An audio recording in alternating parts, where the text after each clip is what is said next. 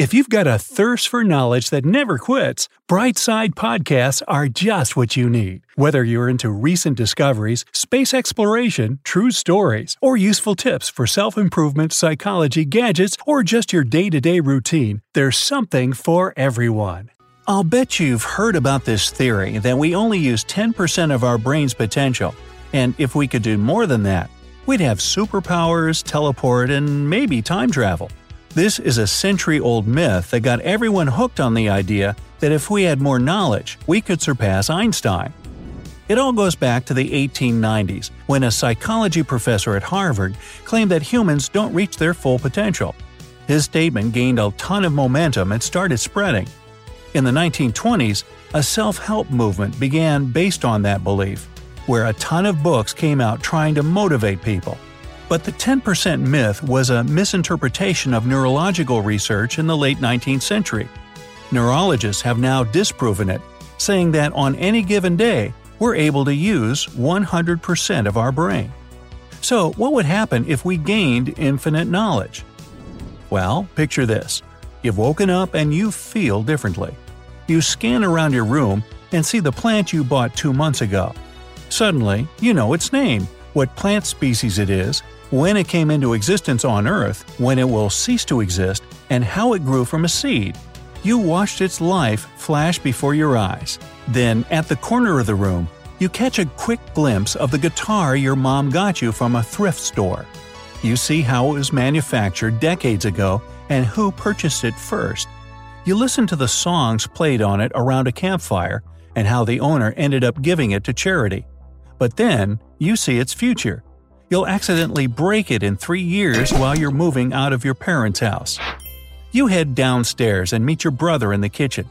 You see him talking with your mom about whether he's done his homework the night before. You're shocked. Not only do you know what homework he had, but you can also tell that he's lying, and you can read his mind. Now, don't get me wrong, there could be some benefits to becoming a real-life encyclopedia, but there could be a downside too. Our brain is like a super-fast processing computer with a ton of storage. More than 1 billion neurons connect to create the network that makes up our thoughts and how we understand the world.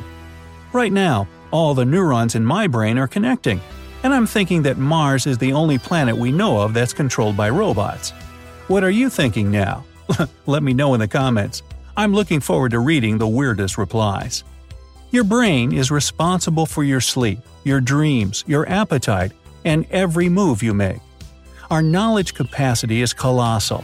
If we had unlimited information, we could find a way to live forever, or we could descend into chaos. Maybe our brain could create a black hole, or it could explode. That would be mind-blowing on its own, literally. But I'll get into that in a bit. The full capacity of the human intellect isn't fixed, but some studies estimate it to be 2.5 petabytes. So, if our mind was a computer, it could store up to 300 years' worth of videos. And no, petabytes are not dog biscuits. Let's go back to your room and imagine you have all the knowledge in the world. There are 3 possible outcomes in that scenario. One is that you'll regret it instantly. You won't be able to deal with all the knowledge because you'll probably learn something you didn't want to know. You'd be aware of everyone's thoughts, feelings, what's happening around the world at any given time, and what's about to happen. So it could be damaging to your own sense of self. Another possibility is that you'll feel superior to everyone else. You'll know the outcome of any action before it happens, and you could read people's minds. Because of this, every consequence will be predicted. You'd already know every decision a person will make even before they do. So it'd be like watching a movie in real time. And if nobody else is superior to you, then one of these 2 things could happen. You'll turn into a supervillain where you use your knowledge for bad, or you try to help the whole world. The second one will overwhelm you. You'll have to care for more than just one person. I mean, it's hard enough for me to keep one Sim character alive. Imagine having to do that with 7 billion people in real time.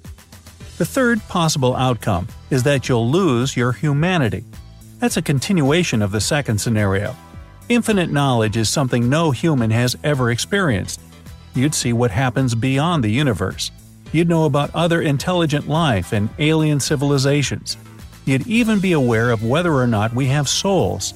Then you wouldn't be able to experience the emotions that make us human, such as surprise, hope, wonder, and fear. Our feelings are based on the unknown, so if you know everything, it'd be impossible to experience them. You'd become an emotionless robot. One solution is to ignore what you just learned and act like it isn't there. But for how long? If you're aware of the outcome of an event, how would you be able to ignore it? Even then, that's the least of your problems. Remember the neurons I told you about earlier? Well, memories are formed through billions of their connections. These connections are called synapses, and they can become stronger or weaker. In order to form a memory, the brain uses two methods: chemical and electrical synapses. The chemical synapses send information through a neural pathway. Think of it this way: one little neuron releases molecules inside a small space, and the neuron next to it picks it up. Now, in an electrical synapse, there's a gap between neurons, so proteins create a link to connect the two. Electrical synapses don't go far, but they are fast. They're the ones we use when we need to respond instantly. The chemical one is for processing information that doesn't require you to act right away. So, if you had to learn all the information in the world at once, you'd only use electrical synapses. And if infinite knowledge were to travel through your brain, it'd overload it. There wouldn't be enough pathways available for it to go through. So, automatically, your mind will select the data that's important and delete the rest. That means you won't know everything after all. But, for the sake of argument, let's assume that your brain has a powerful CPU and huge processing capabilities. What happens to your memory? Memories are our way of telling time. The more we have stored in our brain, the more we've lived and experienced. That's why time seems to pass slower when we're in class learning new things than when we're out having fun. Picture yourself in class staring at a clock. When you watch the seconds go by, they seem to be moving slower and slower. Your brain is filled with information as your eyes move. When the pointer lands on the next second, you're still processing data, and it appears like time is slowing down. If you were to gain infinite knowledge all at once, your brain would process that information forever. Think of how your computer freezes when you import all the data at once. The same thing would happen to your mind. Time would freeze, and so would your brain. A brain freeze without ice cream? But let's also ignore these biological limitations. Can we ignore physics too?